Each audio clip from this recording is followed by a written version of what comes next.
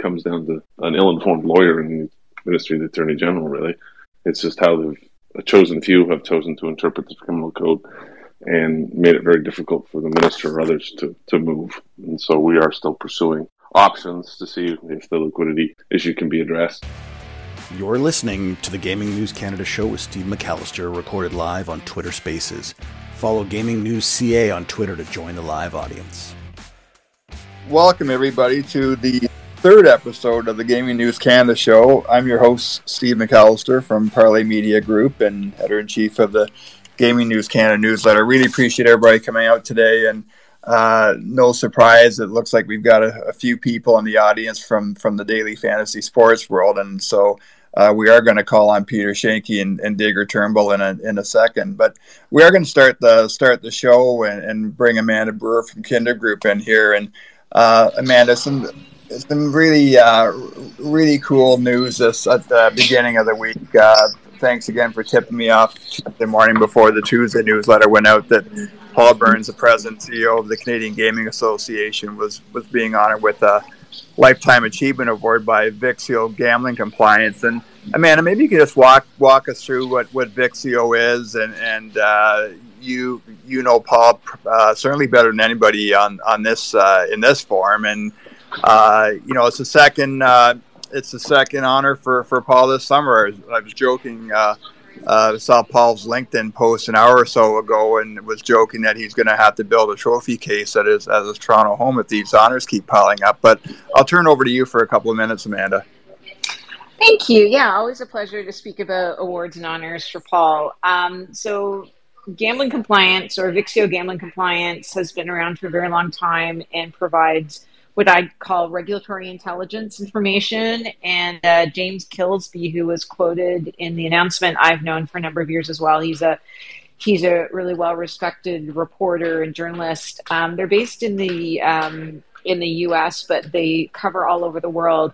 And so they've had a long-standing relationship, especially through James, with Paul. And it was really great to see them acknowledge this. It's the second award following the SBC Lifetime Achievement Award, or Hall of Fame Award, that Paul received down in New Jersey in July of this year. And yeah, it was great. That news broke while he was over promoting Ontario's regulated iGaming market in Barcelona, Spain at the SBC conference. So well-deserved for Paul. He has been a very tireless advocate for the Canadian gaming industry and was certainly instrumental in leading the charge to get sports betting legalized across the country, and is helping to make sure that this industry continues to be sustainable, is able to advance and innovate, and continue to provide really a safe entertainment experience for Canadians. So yeah, that's hats off to Paul, and I look forward to celebrating with him when he's back in Canada. Yeah, thanks for that, Amanda. And I did reach out to Paul and just mentioned that I know he's actually moderating, I think, a panel discussion at SBC Summit Barcelona this afternoon on the Ontario market. So I did reach out to Paul and ask if he's got a couple of minutes to hop on here. But I'm sure he's busy. If you've ever been at a gaming conference and you see Paul, usually he's surrounded by 3 or 4 people the whole time he's on a conference floor. So I'm sure he's busy today over in Spain. But from Mark and Gavin and Mike and everybody else at the Parlay Media Group, we congratulate Paul as well. And like Amanda and Will Hill and other people in this industry, Paul's been a great resource and has really helped educate us in the first year plus of Parlay Media Group's existence, and with the existence of this newsletter. Before we bring in Peter and Digger, we're gonna, over the hour, we're gonna try to, obviously we're gonna tackle the daily fantasy sports issue in Ontario right now. We're hoping Nick Sulsky's going to be able to join us from the PointsBet Invitational and get Nick on. Nick's also has a ton of experience in the daily fantasy sports space as well, so I'm sure Nick will want to contribute to the conversation as well on that. We'll get into a little bit of what we in the newsletter we called the tussle on Twitch this week with gambling streaming, and if we get time at the end, we'll maybe get into again the kind of the continuing merger of sports betting and media. NBC Sports announcing this week that their odds provider is changing from PointsBet to BetMGM for Football Night in America. So we'll maybe get into that a little bit later. But first, let's get right to with Peter Schoenke, the chair of the board for the Fantasy Sports and Gaming Association, the co-founder and CEO of Roto Wire, and also Digger Turnbull, who's been around the fantasy sports space in Canada. I think, Digger, you and I go back at least 25 years with my involvement in sports media in this country and your involvement in fantasy sports. Peter, listen, thanks so much for joining us. Maybe I'll start with you, and maybe you can just walk us through the current state of daily fantasy sports in Ontario. And for anyone who doesn't know, there's, I don't know if moratorium's the right word, but regulated daily fantasy sports basically ceased to exist when the market opened here on April 4th. But Peter, you know this issue much better than I do, so I'll let you walk our listeners through it. The real bottom line for paid fantasy sports contests, because it's not just DFS, it's also season long and anything else that involves a paid entry. It's kind of a mess on a lot of ways. I've been doing this for 15 years now, and we've passed laws in the U.S. to clarify the legality of fantasy sports in 25 states. And this one might be the biggest mess that I've seen so far. And it really goes in a couple different ways. So paid fantasy sports were not seen as illegal, I guess you could say, in Ontario, and everyone was operating, and I don't think anyone had any problems with it. And then when the sports betting legislation passed, fantasy sports were deemed gambling, and that set off a trigger for a number of issues. The first one is liquidity. There's been a couple ruling that basically just came down and said that that Ontario can't share liquidity with other jurisdictions, primarily the U.S. That's a real problem for paid fantasy sports contests, where any one jurisdiction, even California, there's just not enough people to have a real viable business. But you pool together, 50 states in the U.S. plus Canada, and suddenly you've got, pools with, tens of thousands up to millions of dollars of prizes. So that's the first problem. Second problem is to get a license, you got to pay 100,000 Canadian, which would be the largest fee of any jurisdiction, even in the U.S. And that's a really high burden for most companies, especially the smaller operators. And then on top of that, the third problem is you got to pay a tax rate that, again, is 25%, which should be 10 percentage points or 9.5 higher than any jurisdiction in the U.S. So you got all three of those problems, and so as a result, you've seen just about everybody withdraw from the market. And just to give some point of facts, with also Peter, like myself, has been involved in the industry for decades. And Steve, thanks for the introduction. And the second thing to lead to that, on the FSGA board, Peter, we have all these different subcommittees, and Peter's been a tireless worker on the Legislative and Government Affairs Committee, leading that charge over the decades as well. And really, one of the biggest things has been to educate the legislators in all the different jurisdictions to understand, before the laws passed, to understand the difference between sports betting and fantasy, and to help them understand the game of skill versus the game of chance. And so that's certainly a background to this as well, leading into obviously when the laws changed in the U.S. and ultimately changed last year here in Canada. And the unfortunate thing that was not taken into consideration when we, at least knowing for us, when the laws were being written. So it's the verbiage is also that has played into this, and how that the change take effect. And Peter, correct me at any point with what I'm adding. So I'm doing a little bit of filibuster. The next question may come. However, it also gives the background more to this as well. It's not just something that's come up over time. This is something that we've dealt with since obviously the Attorney General in New York in 2015 challenged DFS. And, then the jurisdictions went through and understood that this was a game of skill versus a game of chance. So I hope that leads to more questions. Just a question I can jump in with before you go, Steve. The liquidity part, Peter. Is this as simple as could it not be resolved? I get parts 2 and 3 that you raised, those challenges, but can you not just run a daily fantasy with lower prize payouts in a jurisdiction that's not able to share a bigger prize pool? I mean, it is possible that in any one state or province that you could run a game just for people in Ontario and have a paid fantasy sports contest. But even in Ontario, which is one of the largest markets in North America, you've got about, I would guess, about 20% of the population playing paid fantasy sports. It's just not that. And then on top of that, how many people are going to play, DFS or the games, any specific game? It just gets to be a pretty small pool to the point where it's just not really viable for most businesses. So it's not really, and we've never seen this in any U.S. state. There's been similar. There's been oftentimes questions of legality, and there's some states, say for example Nevada, that has a similar problem to Ontario, where the state of Nevada has ruled that paid fantasy sports contests are gambling. In theory, you could get a gambling license in Nevada, and you could offer a paid fantasy sports contest and run a contest of just people in Nevada, but it's just not enough people. So I don't think that's really viable. You might get a few small companies that are doing it, but even then, I'd be shocked.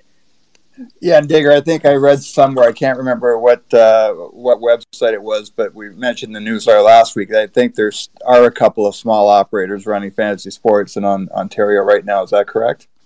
So that one is, Owner's Box has been public about, and I think somebody from Owner's Box is in here, but maybe not, so they can jump in. But they've been pretty public that they are continuing to offer contests in Ontario, but they're not Ontario only. They share liquidity with the rest of the market, and they're not licensed, as far as being a licensed gaming operator in Ontario. So they're doing it kind of as an unlicensed market and. I guess seeing what happens, I guess, and have made the calculation that that's an effective strategy for them, and that they won't face legal consequences. And that's not something that I think that most of the other operators, especially the license holders in Ontario, are willing to do. And certainly, it's not something that I'm not trying to say anything bad about them or whatever, but I think our overall strategy has always been in any jurisdiction where there's uncertainty or whatever. Our goal is to get something on the books that clarifies and confirms that fantasy sports are legal, and that's kind of what we hope to do in Ontario. Yeah, at this point, Nick, I'm gonna get Nick Salsky in here, because Nick, who's now Chief Commercial Officer at PointsBet Canada. I mean, Nick built Monkey Knife Fight and has been around the daily fantasy sports game perhaps almost as long as Digger has. And Nick, did you see this coming when we were moving down the road to regulation in Ontario? Did you ever have a sense that daily fantasy was going to be a casualty here in the early going? No. No. First off, thanks for having me again, Steve, and everybody, and Peter and Digger. It's great to hear you. I'm a very lucky member of the board of directors of the Fantasy Sports and Gaming Association with Peter and Digger, so I can only double ring the bell that Digger did about the amazing work that Peter's done over the last years dealing with these issues. But to answer your question, Steve, no, honestly, not in a million years did I ever think that C218 would pass, the Ontario regulation would come out, and daily and paid fantasy sports would basically be victimized. And I think that the regulators, they just forgot about it. They didn't really think about it at the time. I would bet, no pun intended, that if they were able to rewind the clock, they would have done a better job addressing the specific issue of paid fantasy sports. But to both what Peter and Digger said, I mean, it is unfortunate. I do think there is one category of fantasy sports that could potentially operate within Ontario. By that I mean the single player fantasy sports category, which has really evolved over the last 4 or 5 years. But again, to Peter's point, the license fees and the taxation rate really makes it challenging for pretty much every fantasy sports company, with the exception of maybe 3, who would be able to, handle that without it being a significant drag on their, on their cogs and on their operating expense. So, I hope that we can see some swift changes made, but I think there's a lot of work to be done. Right. Peter, can you maybe just tell us, does the FSGA have any idea how many fantasy players there are in Ontario and across the rest of Canada, and just kind of how big this industry has become? Digger, do you have those numbers in front of you? Generally speaking, it's pretty similar to the U.S. Like I said, we're around 20% of the population plays fantasy sports of some kind, and then it's about half of that plays a paid fantasy sports contest or daily fantasy sports. So I don't have the Ontario latest population numbers in front of me, but if you do the math, it's a good market. So. Yeah, and the latest that we had, which we've done more research on, obviously the U.S. market at times include Canada in, but it was over 5 million people played fantasy sports and things like this, and that was a couple of years ago. Our research did at that point in time. So Digger, this might come across a dumb question, but I'll ask it anyway. So what happens to those people when you don't have a regulated daily fantasy market right now? Do they just kind of go and do neighborhood pools or get their buddies together, or how would that work right now if I was someone who's been playing daily fantasy with an operator in Ontario for the last 10 years? Well, really, I mean, they are blocked out from certainly the DFS side of things.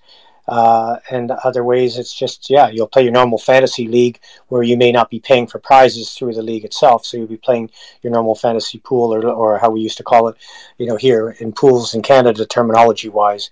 But for sure, the paid fantasy side is shut down unless they can find some sort of, ways around it, which is not, the way it works these days. So, and you did mention earlier about it, and Peter was correct.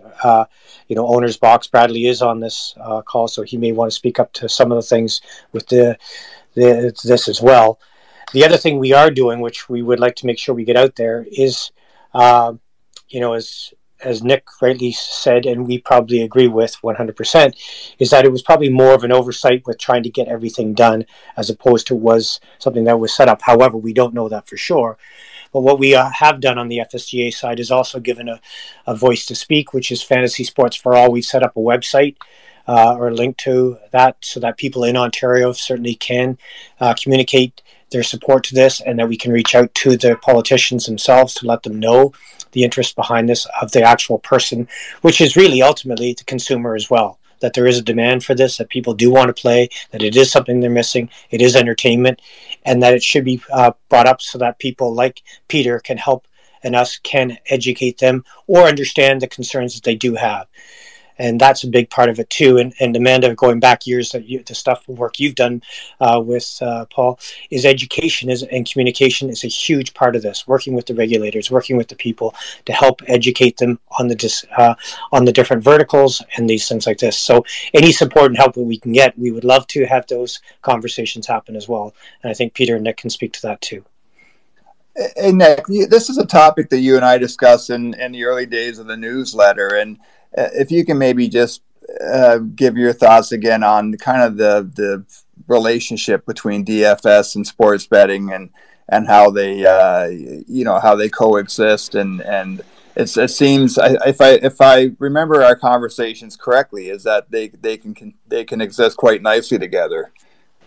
Well, I mean, yes. I mean, I think they completely do complement one another. I mean, the kind of the behavior of being a fantasy sports player and the types of decisions that you're making, whether you're managing, your season-long team when you're deciding which players to start and which players to sit, which players you want to add onto your team, and in DFS, in conventional standard daily fantasy sports, when you're sorry, I'm at a curling event, so there's some cheering behind me. Apologies for the ambiance. But in classic daily fantasy sports, when you're actually building a team of players, you're actually consciously making decisions around what players you think are going to outperform their projections, their stats, which is the same thing as now making player prop bets.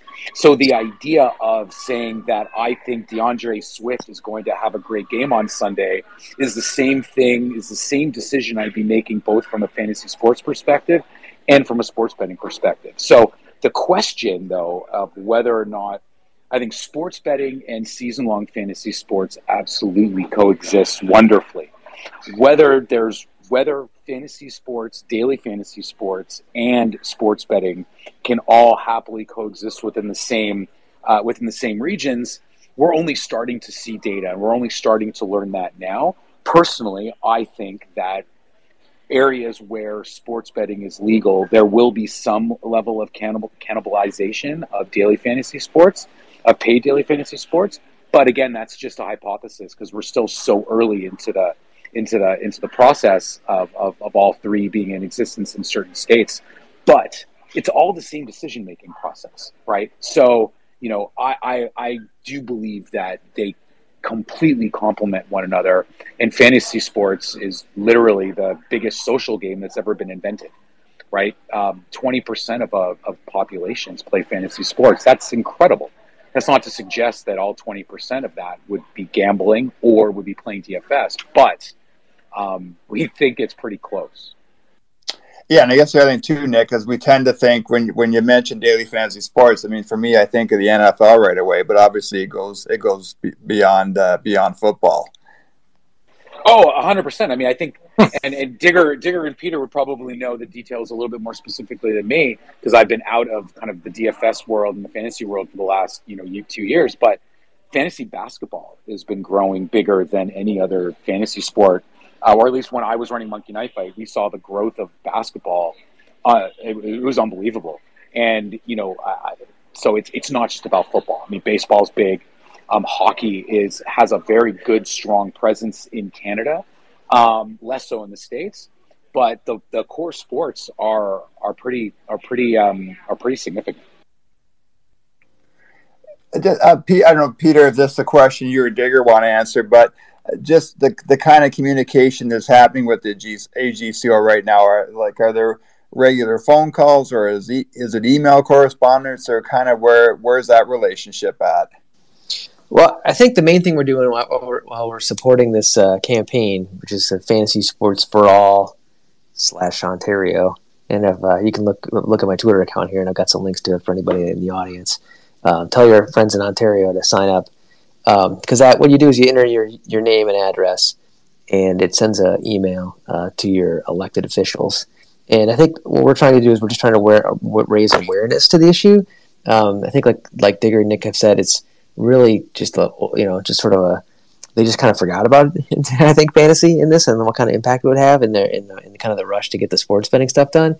And my sense is in talking to all the stakeholders and government officials that there's really no one that's sort of anti-fantasy. I think in a lot of jurisdictions in the U.S., we sort of get caught in the crossfire of a bunch of vested interests trying to stake their turf to the gaming space, and fantasy just gets washed into it, and somebody sort of stabs us in the back, I could say.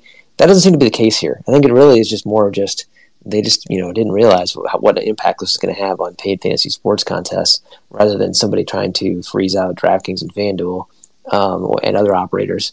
And so I think if we can just make them aware of it, then I think that we will find a solution, whether that solution is legislation or a change in the opinions about the law itself, which is an impact of liquidity. All those options are on the table, and I think if we can just get lawmakers and elected officials kind of aware that they have upset constituents, then we'll find a path forward. Yeah, Digger, is your sense that there's any kind of a quick fix here with the AGCO?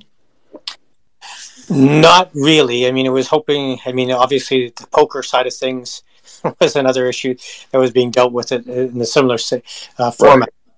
So it theoretically could be a quick fix. However, the issue really is you're changing law, right?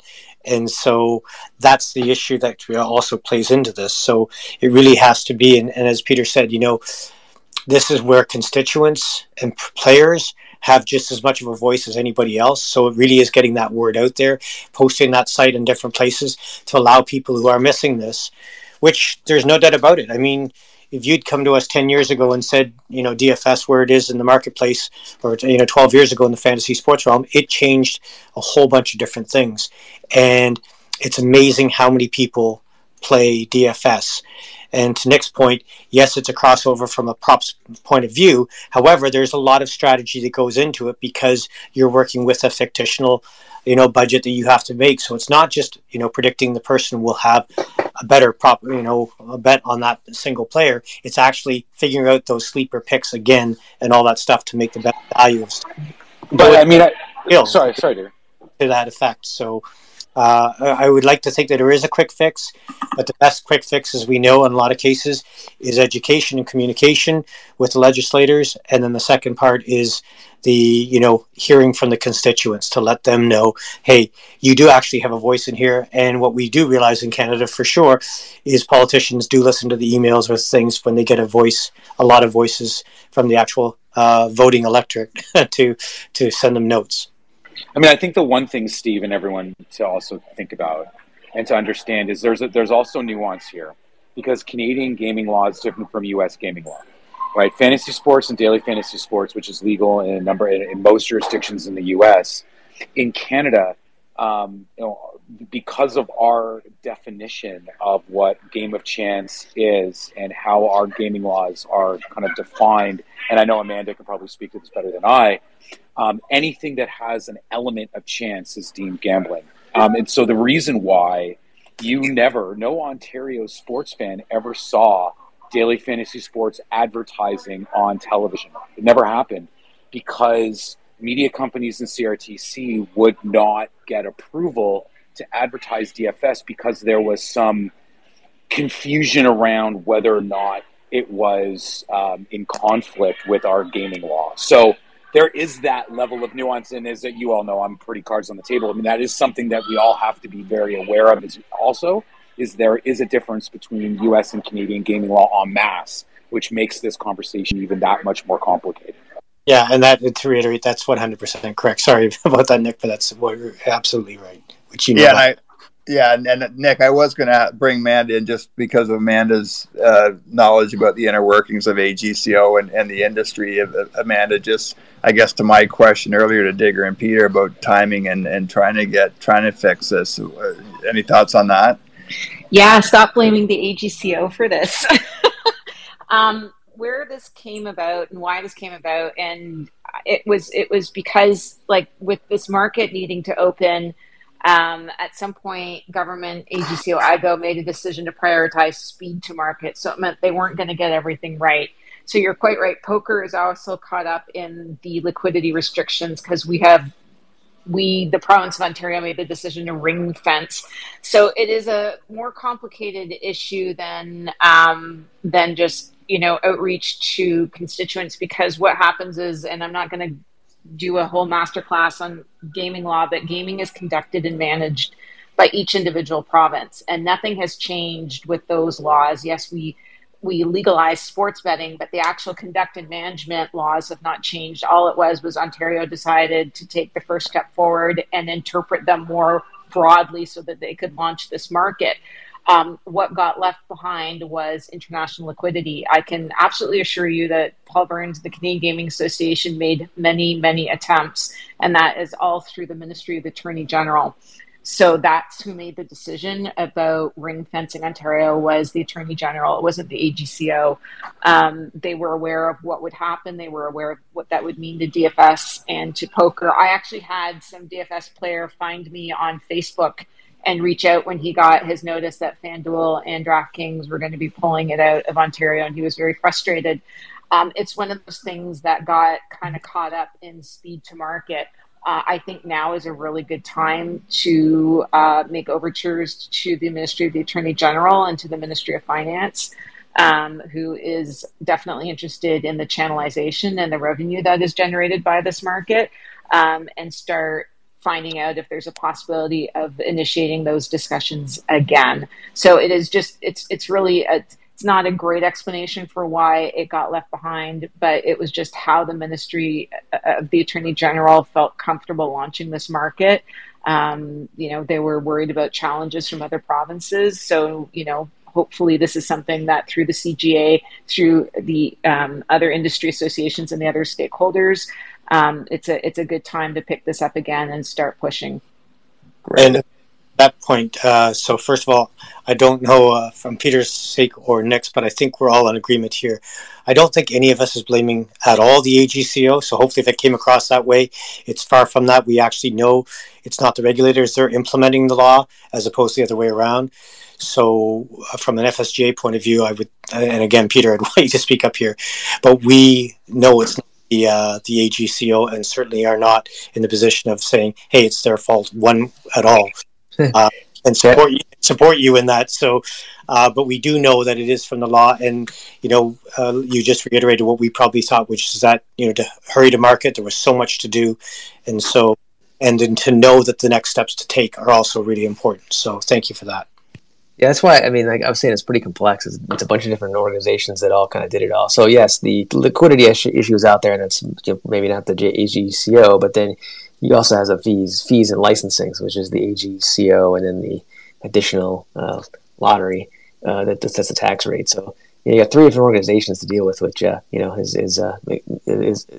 get a lot of answers like, oh, it's not us, it's them, and and kind of go in circles sometimes. So we got to attack it on multiple fronts, and that's why I said our strategy is really just to, if we get elected officials in general more awareness, people figuring out what's going on, then I think that'll have benefits from multiple angles. Before we move on, again, I'll just mention, as Peter said earlier, that website is fantasysportsforall.com/Ontario. If you are someone who is a fantasy or daily fantasy sports player in Ontario and you want to have your voice heard. I think Paul Burns, I think we have you now.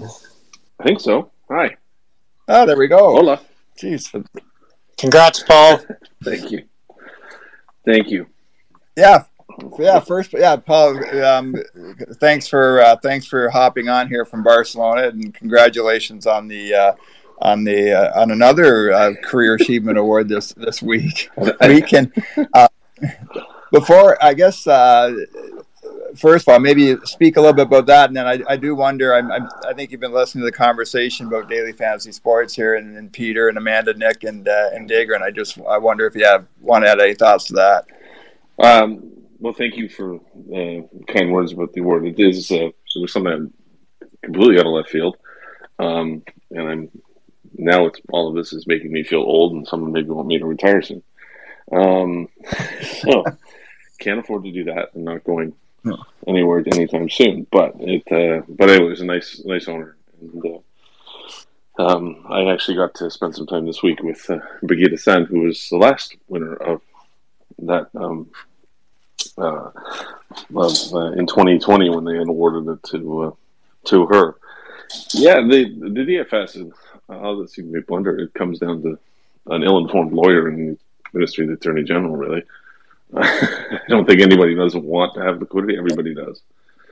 It's just how a chosen few have chosen to interpret the criminal code and made it very difficult for the minister or others to move. And so we are still pursuing options to see if the liquidity issue can be addressed. I don't know if it'll be anytime soon. Our challenge is keeping the government engaged on gaming files, because in some circles in the government they think they've done their bit and can move on. And we know that's there's still some work to do in some places, so we'll keep at it. But I know it is a frustration.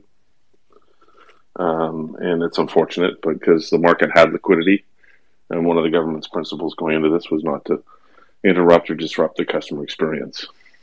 Well, this has, and taken, and to credit to the DFS sector, frankly, who have kept the issue in front of the government, because the poker players don't seem as motivated for some reason.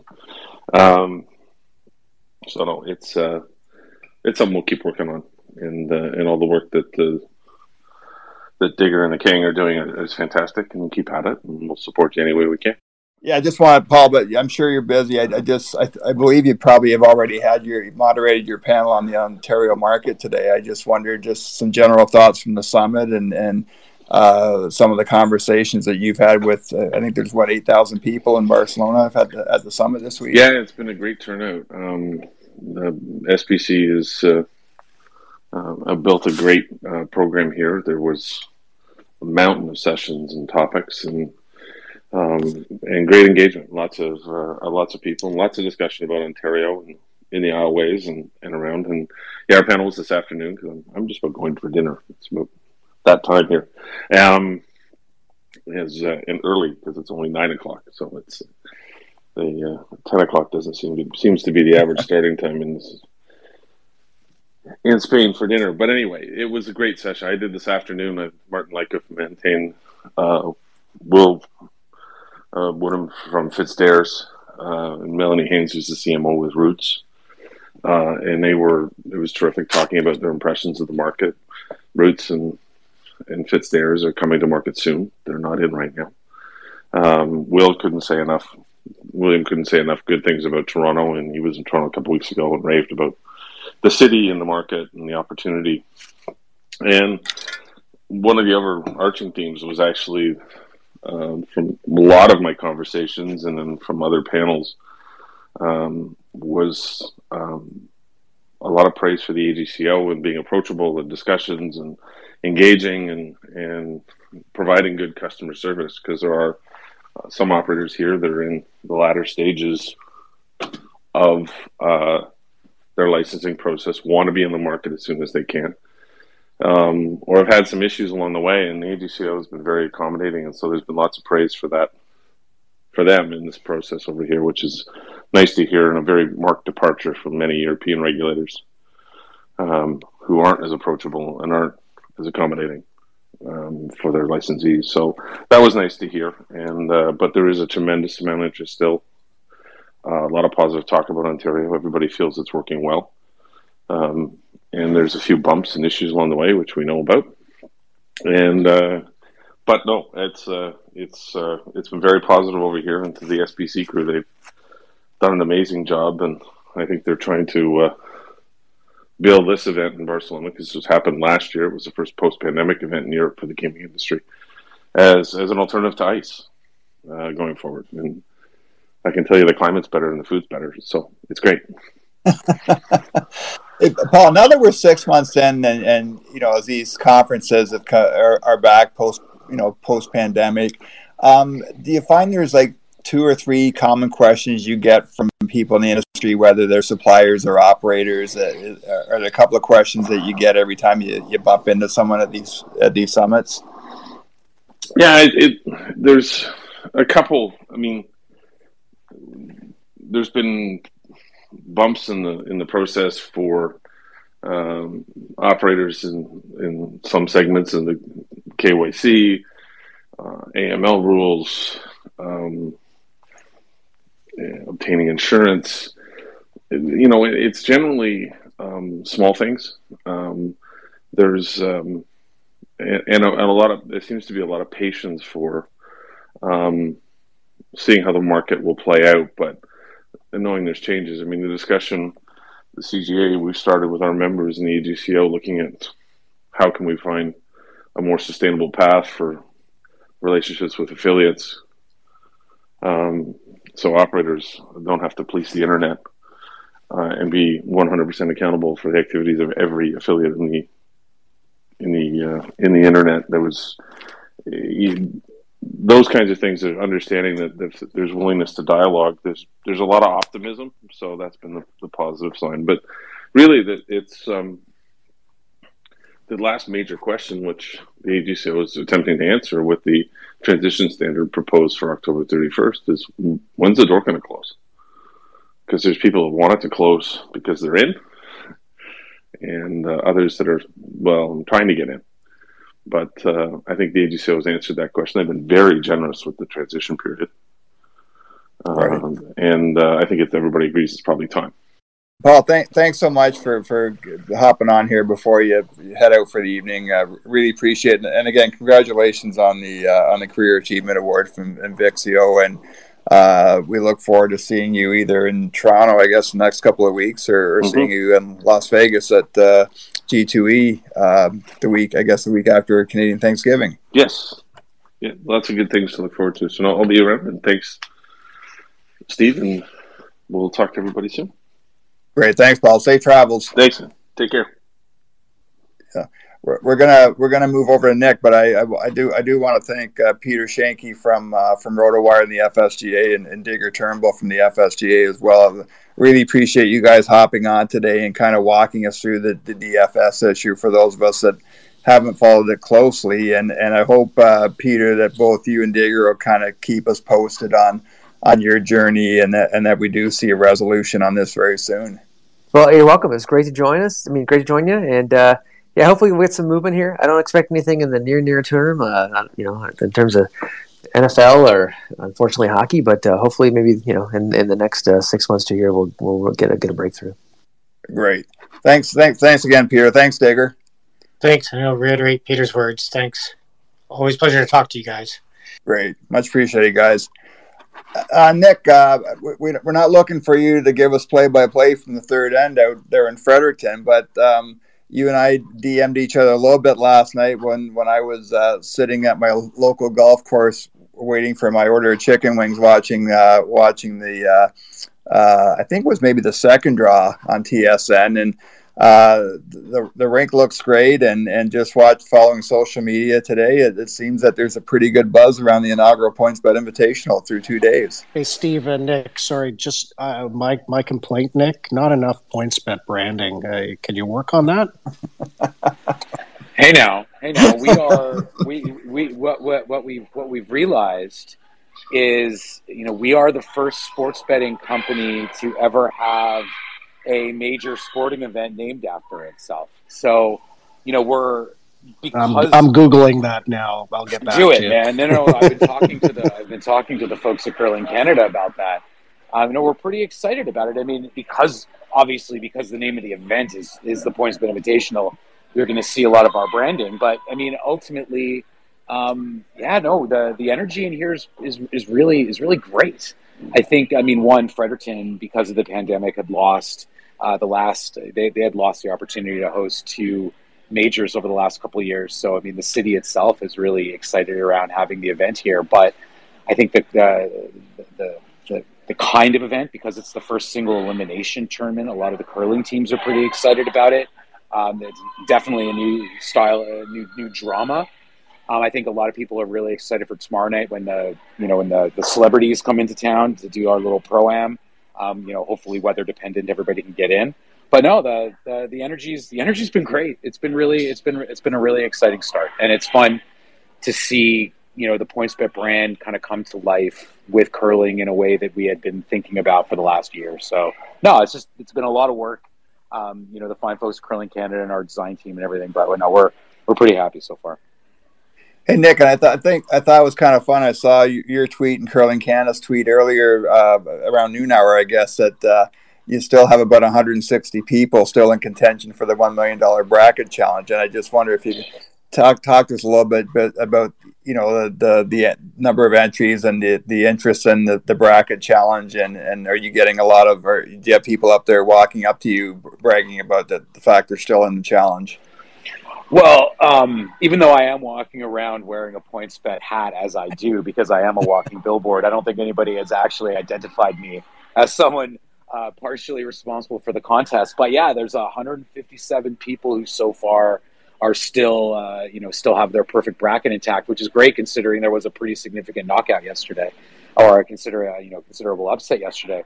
I mean, we only launched the contest last week, and we saw thousands and thousands of entries. There wasn't any paid media put behind it. It was really an organic contest that we put out there with Curling Canada, really as a test to see if it had legs to do it again next year. Like, everything that we're doing here is really a test. We're long-term partners of Curling Canada, so it's how's the PointsBet Invitational going to work this year versus how we want to improve it and iterate it for next year. The Sweep 16 contest, which we're absolutely going to do again based on the reception that it received, this year. How do we make it even more fun? And we're already working on ways to do that. So yeah, I mean, I'm excited. I really hope we see somebody win. I think that would be so great. But ultimately, the chances of nailing 30 matches correctly, after the waterfall of each round is, I mean, the odds are pretty high, obviously. But yeah, no, the people are pretty pumped. Yeah, there's a pretty good sports story to this as well, Nick, because there have been a lot of changes with Canadian curling rinks over the off season. So I would assume you've got a lot of rinks with a lot of new faces, and this is probably the first time that some of these rinks have been together to really compete. Which again, I would think if you're in the bracket challenge, that's going to make it a little bit more difficult to pick a winning rink. You nailed it. I mean, I think there might be only one team that is fully intact from last year, and I think it's the 3-time Canadian women's champion, Carrie Anderson's team, that we are also the proud sponsor of. See, I always have to end with a points bet point. But no, I mean, I met a bunch of the teams yesterday, or I was talking to a bunch of the curlers yesterday, and a lot of them said exactly what you just said. It was the first competition they've had. There was a small competition last week in Alberta, so some of the teams kind of knocked the dust off, so to speak. But yeah, a lot of the teams, this is their first competition of the year. So, and the first competition as a team together, like you nailed it. It's the beginning of the new quadrennial. So so there's definitely a lot of anticipation to see how these new teams perform. Like tonight, Brad Gushu, who's the Canadian men's Brier champion, Olympic medalist. He's playing with a bunch of new players this year. So, there's a lot of anticipation for tonight's men's draw to see how Brad is going to perform. So, yeah, it's the curling world. And this is really my first taste of a curling major, and it's a lot cooler than I thought it was going to be. Not just temperature. I'm a little bit cold right now, but the people are fun. The curlers are just incredible, funny, engaging, smart folks, and yeah, it's the energy in here is great, man. I'm really excited for the next few days. Well, I'm just impressed, Nick, that you've been able to find your way out of the briar patch. I thought that might be an issue this week for you, so that's a positive right there. I'm not sure what you're insinuating, Steve.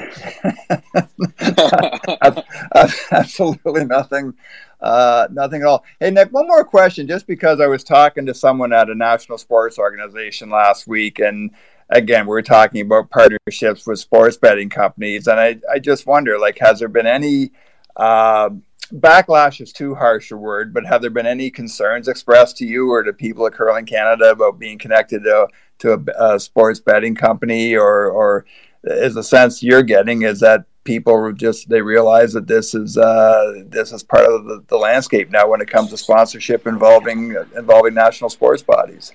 Well, so we have not heard any blowback whatsoever so far, which has been great. In fact, people are really positive about it. One, because they do understand that this is going to add a lot more money into curling, right? It's not just going to be points bet. I believe other operators are going to follow suit. But the reality is also, Steve, and Gavin, you joke about the brand being everywhere and this and that, but we're not, and we've been saying this from the beginning, we're not a sports betting company that's just going to put our name on the ice, put our name on jerseys and just stand down.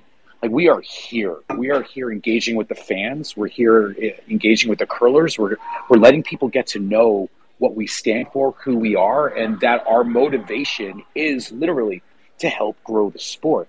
So I think that level of kind of, it's going to sound a bit kind of hyperbolic when we saying it here, but that level of authenticity, we're not just using those words. We're actually here. Last night it was midnight, and I'm going to I'll do one name drop. It was midnight, and I was up in Randy Furby's presidential suite, and there was 30 curlers, and they're hanging out. We're having a good time, and just getting to know them and getting to hear what they think about how they think the sport should grow, how we as a partner of Curling Canada and a sponsor of some of the teams could help them find other sponsors, how we can help grow this sport, make it a little bit more, create a bit of a star system, right? I think that is one thing, candidly, that curling is kind of lacking, is these are incredible athletes who are really well-spoken, smart, funny, and why there's no real big, huge star system built around them like some other sports where 35% of the country watches the sport. It doesn't make a lot of sense. So how can we, as a partner and sponsor, work with the curlers, the curling community, and the fans to help really shine an even brighter light on this great sport? So So to answer your question more directly, no, we've heard no blowback because I think people really are embracing what we're trying to do, change things, have some fun, and again, shine a light on this sport for a younger demographic that may not have, paid attention before, a single elimination type of tournament. Steve and Nick, just a quick comment. First of all, sounds like a lot of angry people in the background there, but to my point, I have to believe, and I have zero data to back this up, but I feel like support for curling from sponsors would be akin to support for racing, especially NASCAR in the U.S. The fans love when brands get behind the sport and put more money into it and support the racers. And I think up here it's a very similar dynamic, more so than when they get behind a sport like hockey or basketball or baseball. I think curling has that kind of feel to it, and that passion, and a little bit of an underdog mentality. So when brands get behind it, like you guys are, I think there's going to be an incredible positive halo out of that. So kudos and good to see you guys doing what you're doing. Thanks, man. Well, we're betting on it. There you go. There's another pun for you. Well, on that note, let's Nick. Thanks so much for hopping on from the Willie O'Ree Center in Fredericton. Enjoy the rest of the week, and I look forward to watching who comes out as a champion on both the men's and women's side come the weekend. There you go. Well, thanks for having me, and again, great conversation, and I appreciate participating in the fantasy conversation as well, because also that's near and dear to my heart. So thanks for doing some great work, Steve and Gavin and everyone in the Parlay group. Thanks for having me. Great. Thanks, Nick. Bye, guys. Yeah. We just have a couple minutes left, and I feel kind of good because we haven't leaned too heavily on Amanda Brewer and Will Hill this week. So, I'm feeling pretty good about that. But Amanda and Will, I do want to get both of you on. Are there any stories out there this week that kind of caught your eye or issues that you've seen from what's going on in the industry? I'll start with you, Amanda. Just quickly, I was on a Teams call with the Chief Operating Officer and Deputy Operating Officer from the AGCO yesterday, and we were discussing the Twitch decision with the cryptocurrencies. And I think because the AGCO has started their enforcement of unlicensed operators, or also suppliers who are providing services to unlicensed operators, it's really interesting to see this decision by Twitch, which I think is being applauded by a lot of people who work in this industry, and also just kind of highlights the fact that crypto casinos and those with licenses down in Caribbean countries are definitely still very prevalent in our industry. So it'll be interesting to watch this and see where it goes. Yeah, thanks, Amanda. We do devote a section in the newsletter today to the Twitch situation, and we're going to go back at it again next week. Will, we'll give the last word to you today. Yeah, it's a little bit of old news now, but I found it absolutely fascinating that news broke about retail sports betting coming to an Ontario casino, and the person breaking the news was actually a union rep. So Unifor giving out the story ahead of Caesars or ahead of OLG or ahead of Caesars Windsor that a retail style, Vegas style sports book is coming to that particular facility, the oldest casino in Ontario. And clearly I could, if I were to guess, this is, touting this publicly is all about job creation because Unifor definitely wants to see the casino add back positions that were lost during and since the pandemic. So you float the idea out there, generate a measure of public excitement, which I think already existed as people are anticipating sports books in casinos. And it tends to become a reality sooner as opposed to later. So I found that really fascinating, the involvement of a union in breaking news. Thanks. Well, yeah, the last thing I heard on that was that the OLG had presented a strategy to the province, and it was in the government's hands. But we'll wait and watch on that one for a decision. Let's wrap it up there. Just a great show, and really appreciate Peter Schoenke and Digger Turnbull from FSGA for joining us.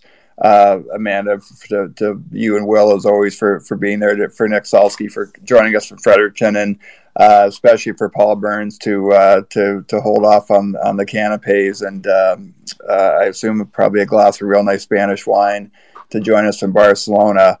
We'll do this again next week. We encourage everybody to subscribe to the Gaming News Canada newsletter if you haven't already.